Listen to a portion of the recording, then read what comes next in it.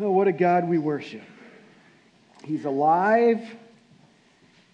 He's living today, not only continuing to intercede for us. Jesus is in the presence of the Father sitting at his right hand, affirming that we're forgiven, and we're cleansed. He's waiting for the Father's command to return to be with his church forever and ever. And meanwhile, he's given us his Holy Spirit to live with us, to have his dwelling with us. And we have got much to give praise to God for. And a lot of reason to celebrate. I'm looking forward to Easter. We're like a month away. April 17th is Easter Sunday. Hopefully you've got that on your calendars. I've found that around the Easter season, people are a bit more open to an invitation to join for worship. And so I just want to encourage you to begin now to pray and seek God's heart on maybe who you can invite, whether it's family or neighbors or friends from work, to invite you to this time of celebration. And maybe even be thinking about whether you have been investing into those relationships in an authentic way. Sometimes we as Christians can get into this thought that people are projects, and so we don't really care for them until it's time to invite them to something. And we just want to say, no, people are made in the image of God, all of them deserving of love and kindness, regardless of whether they accept an invitation or not. So we want to continue to equip you as believers in Jesus to invest God's love into people. In fact, we've established a part of our website to give some guidance in that, in our Easter promotional aspect of our website. So, and we put an insert in your bulletin that gives a place where you can go and get some ideas of how do I invest into those people that God wants me to invest into. So check that out. Well, Luke chapter 5, encourage you to turn there if you would, please. As we start a new study this morning out of the book of Luke, pressing into the number of scenes where Jesus is recorded as spending time at a meal with people. So let me start with this question. Maybe you've had this question as an icebreaker before at work settings or family settings or whatever. If you could do dinner with any 4 people, living or dead, who would those people be? And some of you think, you can't. Aww. Was that my son-in-law? Who was that? Who was it? Yeah, I thought so. Yeah. Yeah, exactly. He'd make me buy. Yeah, you know him. Some of you would say, well, I can't, so I'm not even going to spend time with the question. All right, fine, you don't have to. But who would you, if you did, who would you think of? And let me get some points, like Eric got points. First, I would invite my wife, right? Because it's always better when Nancy is with me. So that's one. Yep. Points for me.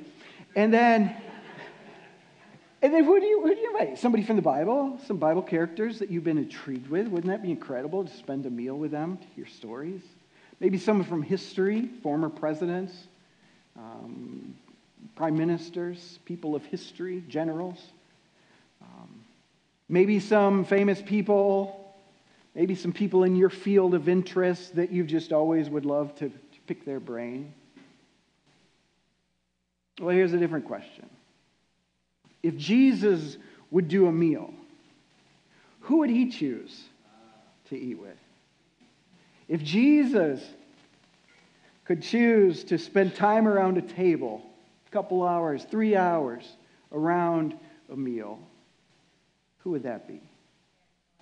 Let's go there. Luke chapter 5.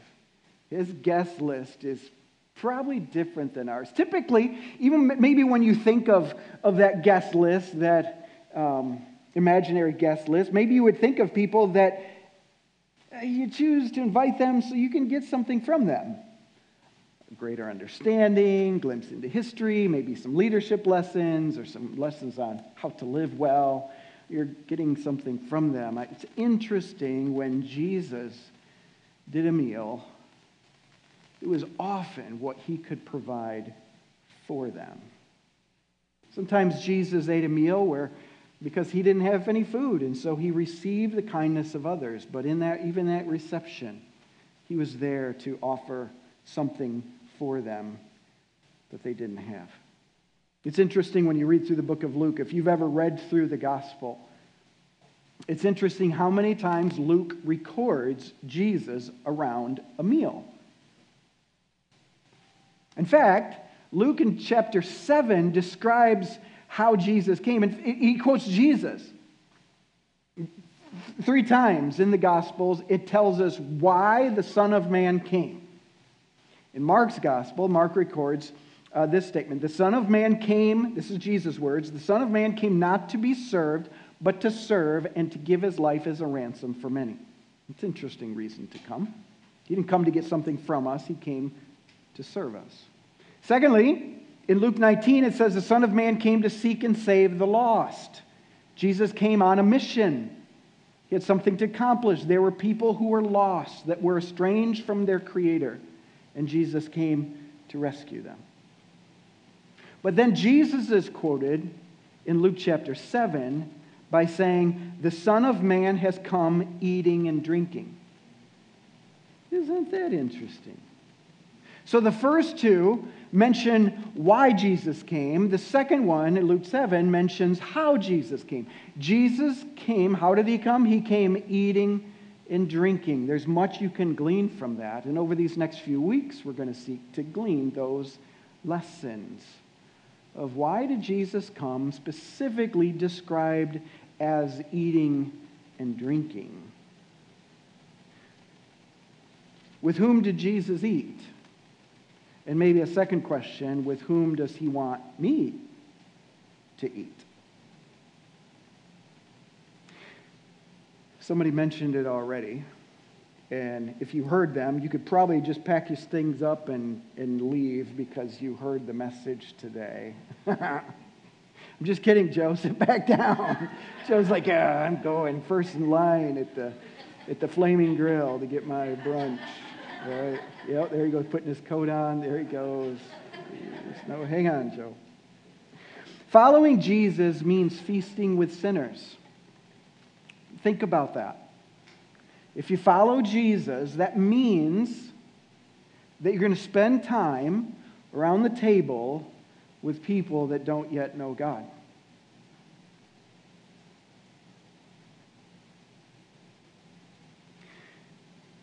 Luke chapter 5, as Luke records in this orderly fashion the works and the ways of Jesus, Luke chapter 5, he begins to describe how Jesus called his disciples to himself, the 12 disciples specifically. And the chapter begins by his at the sea, at the lake of Gennesaret, and he sees fishermen, and he invites them to leave their nets and follow him. And he would make them fishers of men. And they did. They left their occupation. Something they saw or heard from Jesus compelled them to leave their security and follow this rabbi. And as they followed him, they saw him perform some amazing miracles of compassion. They heard some powerful words of instruction. That initial scene they saw was in verse 12. It describes Jesus on his beginning of his journey through that region. He came to a man filled with leprosy, and Jesus healed him. That just wasn't done. Leprosy was one of those diseases that was kind of assumed to be terminal. And there's this big, long process of if you think you've been healed, you got to go through, because the assumption is it's probably going to take your life. And Jesus healed him. And then Jesus leaves that place, goes into a village and begins to teach, and the house began to be filled with people. And so filled that these 4 guys brought this man who was paralyzed since birth, and they brought him to Jesus because they believed he could heal them. But the crowd was so thick they couldn't get this guy on his cot in. So they went up to the top of the house, removed the roof structure, and lowered him with cords down to Jesus, interrupting his teaching. And Jesus healed him. He tells this guy that has never walked to get up and walk. And he did. Verse 26 of Luke 5 says, "And amazement seized them all, and they glorified God." What they saw in that very beginning scene of Jesus' life as an adult, as a person in ministry, they were amazed and glorified God at what they'd seen. And then we get to verse 27. This is where we're going to spend time today. Verse 27. Luke 5 says, "After this, Jesus went out and saw a tax collector named Levi sitting at the tax booth. And he said to him," Jesus said to Levi, "Follow me." And leaving everything, he rose and followed him. So here we see Jesus beginning his ministry, looking for friends, and he finds sinners. He invites them to join. Jesus finds sinners. Specifically, he finds Levi. Sometimes in Scripture and in Luke, he's called Matthew. He had the name Levi probably because he was from the tribe of Levi. So he was probably from a family of priests that through the generations they served in the temple or in priestly duties scattered throughout the region of Israel. But Levi chose a different path. He chose not to follow in the ways of his family line and serve in the temple. He chose to be a tax collector. That's quite different. A tax collector in those days wasn't somebody that worked specifically for the nation of Israel. It's not like our IRS. This is a person that worked for the Roman Empire. This person exacted taxes from the land of Israel, from the Jewish people who were now occupied by the Roman Empire. And so in a sense, in a great sense, they were considered traitors to their people. These were the people that were able to earn a living not only from a wage from the Roman Empire, from the enemies, but also to charge a surtax on top of the Roman tax in order to pay their own expenses. So many of the tax collectors were considered deceitful, dishonest, and traitors. Because not only do I have to pay taxes to Rome, I got to pad your pockets. Because if I don't, you could raise my taxes even more. So they were, in a sense, in bondage to these traitors to their homeland. So just imagine that. Imagine being Levi's family with a deep lineage of preachers. And this kid chooses to go the exact opposite direction. And imagine Levi's surprise when he hears this rabbi coming to town, doing these incredible deeds, and hears the rabbi say to him, "Follow me." Jesus invites him to join this group of disciples. So imagine Matthew or Levi dropping his stuff, going to Jesus, and there's the fishermen who are no doubt taxed by tax collectors for the things that they harvested. Can't imagine that was, the naturally formed friendship.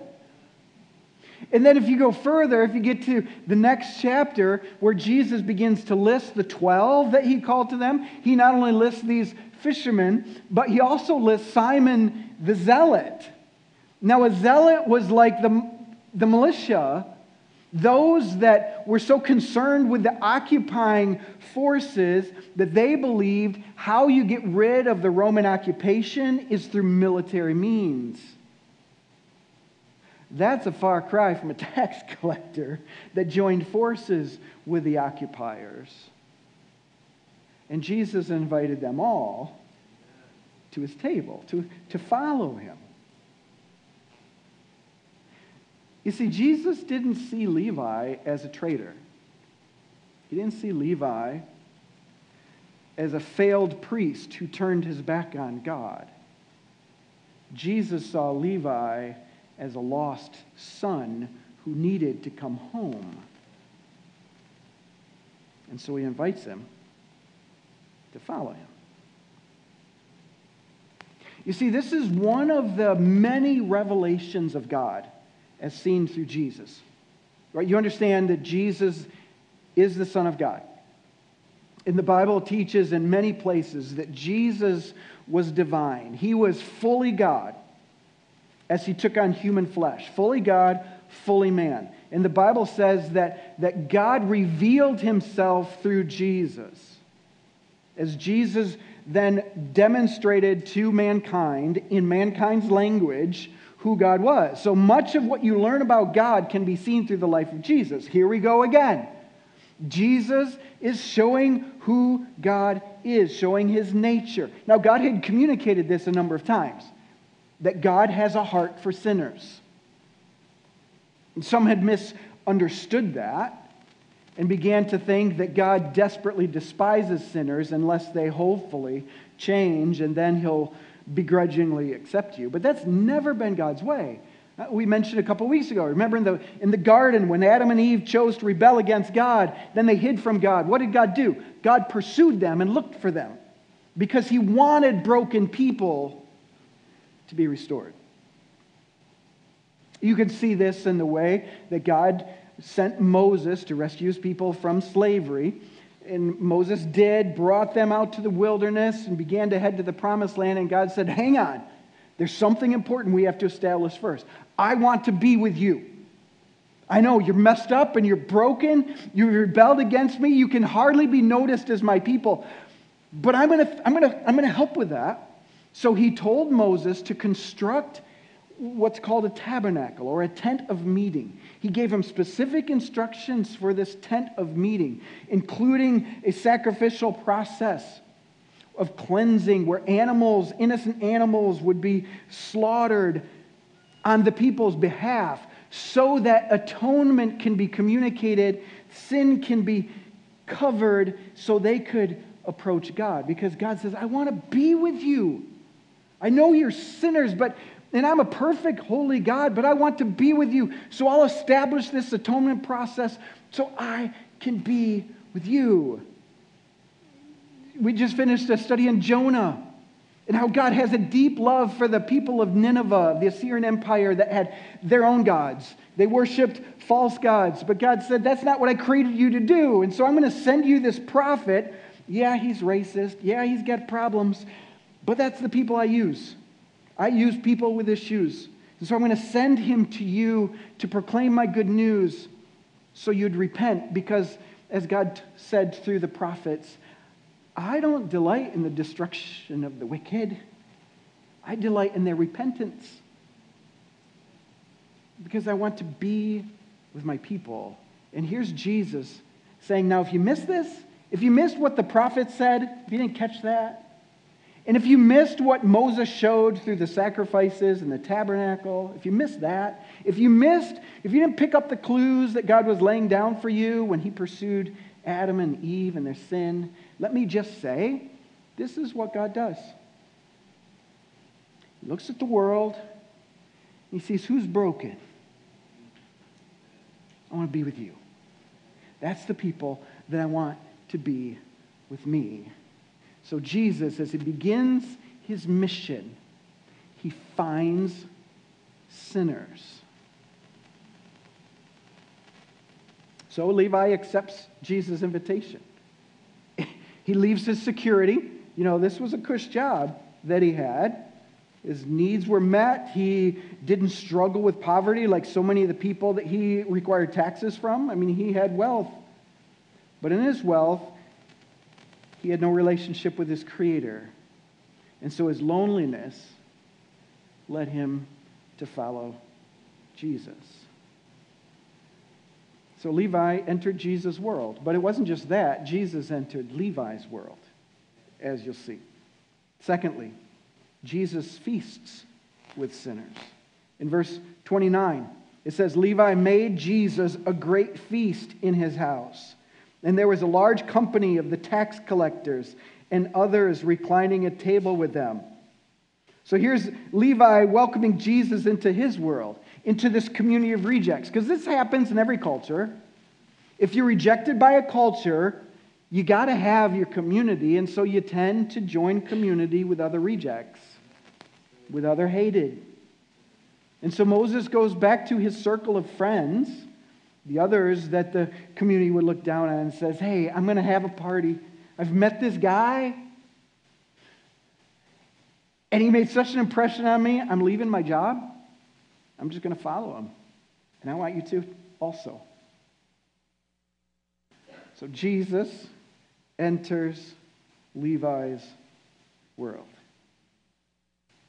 But this pressed against the common mindset of the people in that land, because they felt that in order to stay holy, you should separate from people that aren't.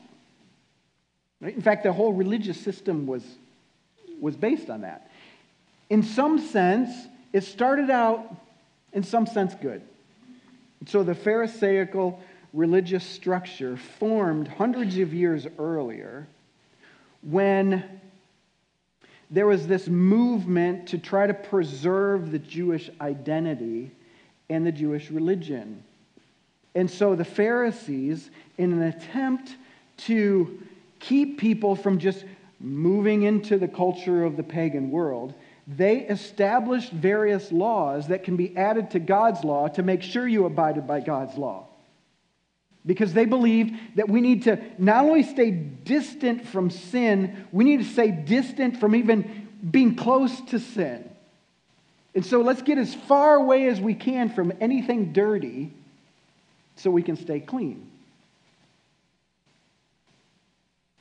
And then Jesus came, and he began his ministry. He said to these fishermen, come follow me. And so they said, okay, we'll follow you. And the first place Jesus went was to a man where there's a place where there was a man with leprosy. Well, what do you do with someone with leprosy?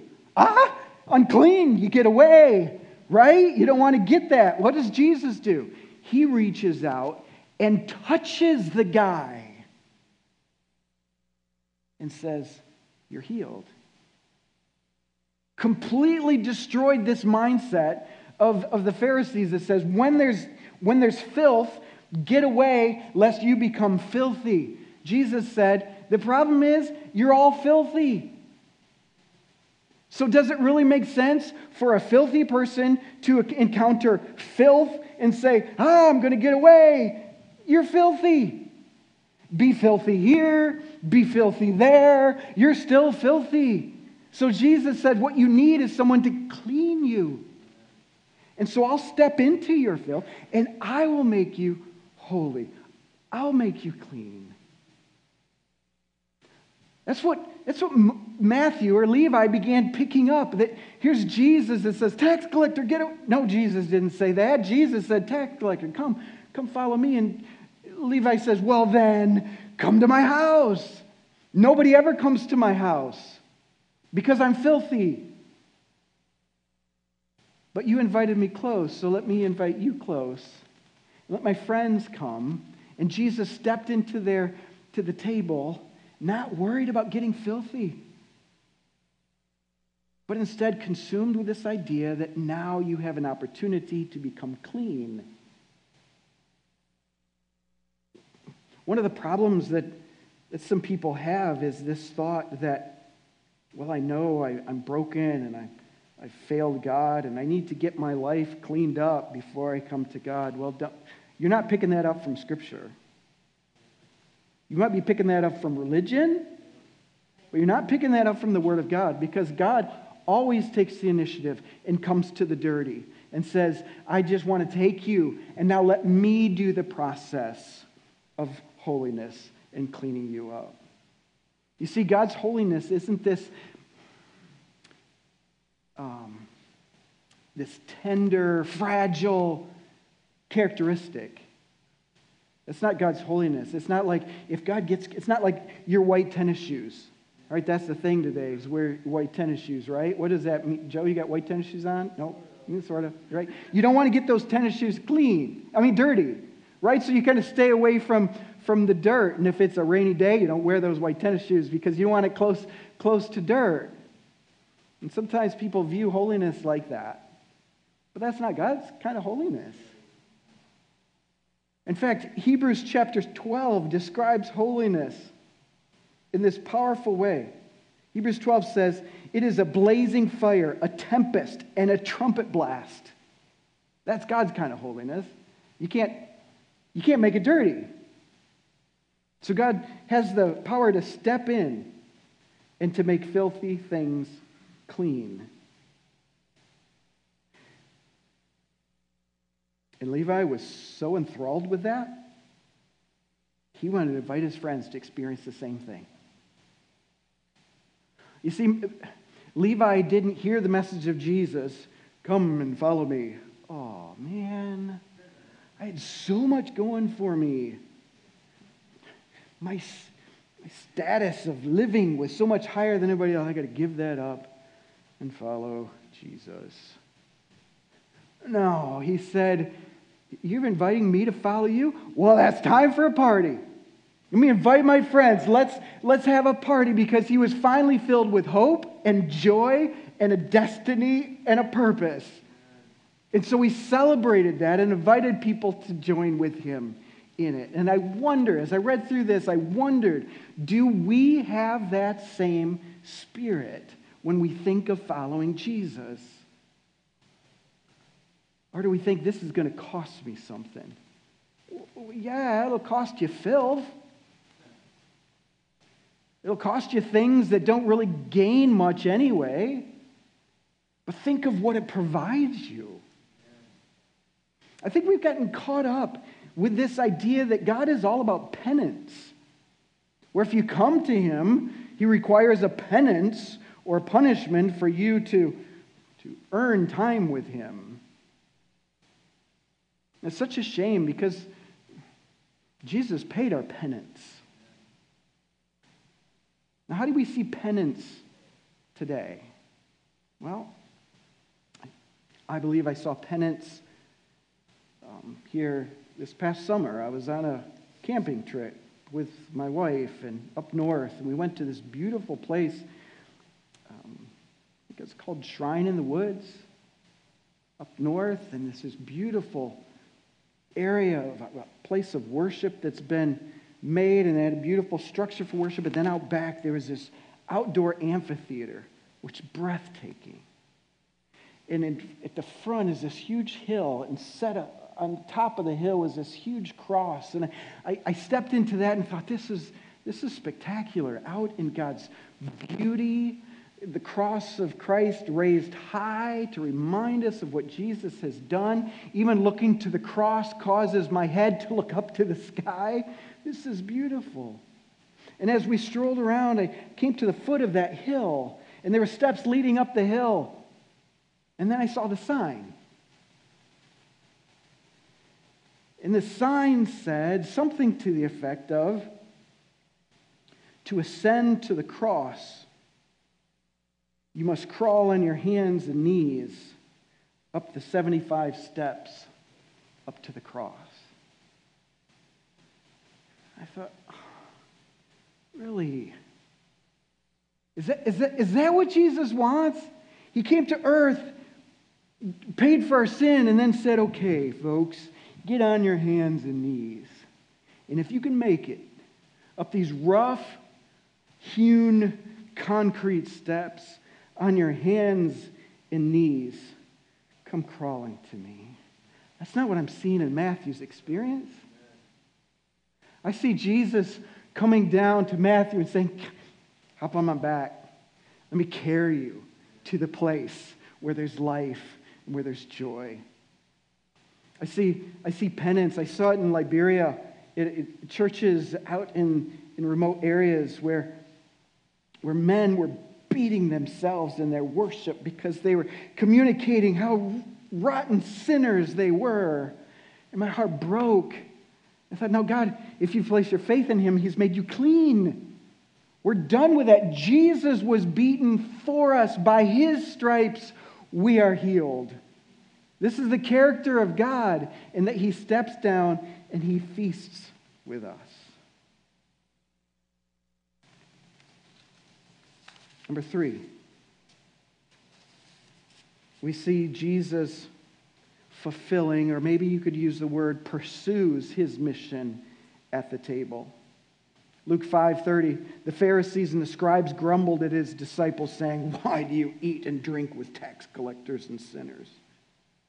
And Jesus answered them, "Those who are well have no need of a physician, but those who are sick. I have not come to call the righteous, or I've not come to call people who think they're righteous, but I've come for sinners, leading them to repentance." Again, the Pharisees believed in salvation by segregation. Get away from evil. And Jesus said, no, I'm come to bring you salvation as a gift. Everyone's contaminated, but I can make you clean. So Matthew steps right into Jesus' mission. Jesus says, here's what I'm going to do. I'm coming to earth, and you're going to call me the guy that came eating and drinking. The context of that was Jesus was talking about John the Baptist. And he says, John the Baptist was criticized. You know why? Because he didn't eat or drink anything. He ate locusts and honey. And so people said, dude, this guy's got a demon. He's possessed. Look what he eats. You're going to watch me, and you're going to see I'm a guy that eats and drinks. And you're going to say, oh, he's a glutton and a drunkard. The reality is, if you're going to close your mind to the things of God, you're going to accuse us of all kinds of things. But if your heart is open to what God has for you, you're going to embrace the Son of Man who's come eating and drinking with those that desperately need him. This is how Jesus fulfills his ministry. He comes to our earth, to a bunch of broken people, and says, come, follow me, and I'll make you my disciples. I'll cleanse you. I'll provide you a home in heaven, and we'll be together forever, because that's the heart of God, being with the people whom he created in his image. So some are here because somebody invited you. These aren't perfect people. These are people probably like Matthew or Levi, people with their own issues, but they've invited you because they've experienced something powerful. And so they've invited you in hopes that you'd see and you'd long for that same Savior in your life. He changed their lives. Maybe God wants to change yours. Some are here because your spouse or your parents. Some are here maybe because their kids want you to be here. And you've kind of kept it as a distance. You're kind of willing to come into the house for the party. You just haven't decided to sit around the table yet. Just kind of keep it a distance to see, is it safe? Is this a good place to be? What's it going to cost me? And I've been praying, and I'll be praying as we go through this series, that Spirit of God would work in your heart, and you would hear him whisper your name to say, I have a place for you. Come to the table. Eat with me. Let me change your life, because it's only going to be good. It won't be easy. Jesus never said it's going to be easy to follow him, but he's consistently said it's going to be good. It's going to be right. It will fill your heart with satisfaction. So I hope that today, if that's you, that you will say to him, okay, I'm in. I'm done thinking that living as in my own, fulfilling my own destiny, that's going to be anything good. I'm ready to accept yours. I allow you to cleanse me from my sin as I place my faith in Jesus, who gave his life on the cross and rose from the dead to cleanse me from sin. Or maybe some of us would say, oh yeah, that's old news, I've done that. You know, another place that I've seen penance is from the church of the sour-faced. Right? Where you just got into this thought that, oh, following Jesus is hard. You can't have too much fun. Right? Anybody that has fun and enjoys things is probably missing something. And I'm thinking, come on. How many times does the scripture have to refer to living with him as dancing and wine and joy and feasts? For us to understand that he has abundant joy for us. So let's embrace it. Let's look in the mirror once in a while to see, where are the wrinkles? Are there smile wrinkles or are they frown wrinkles? What is my common posture? Is it exuding the joy of Jesus? Or is it exuding penance? What has he done?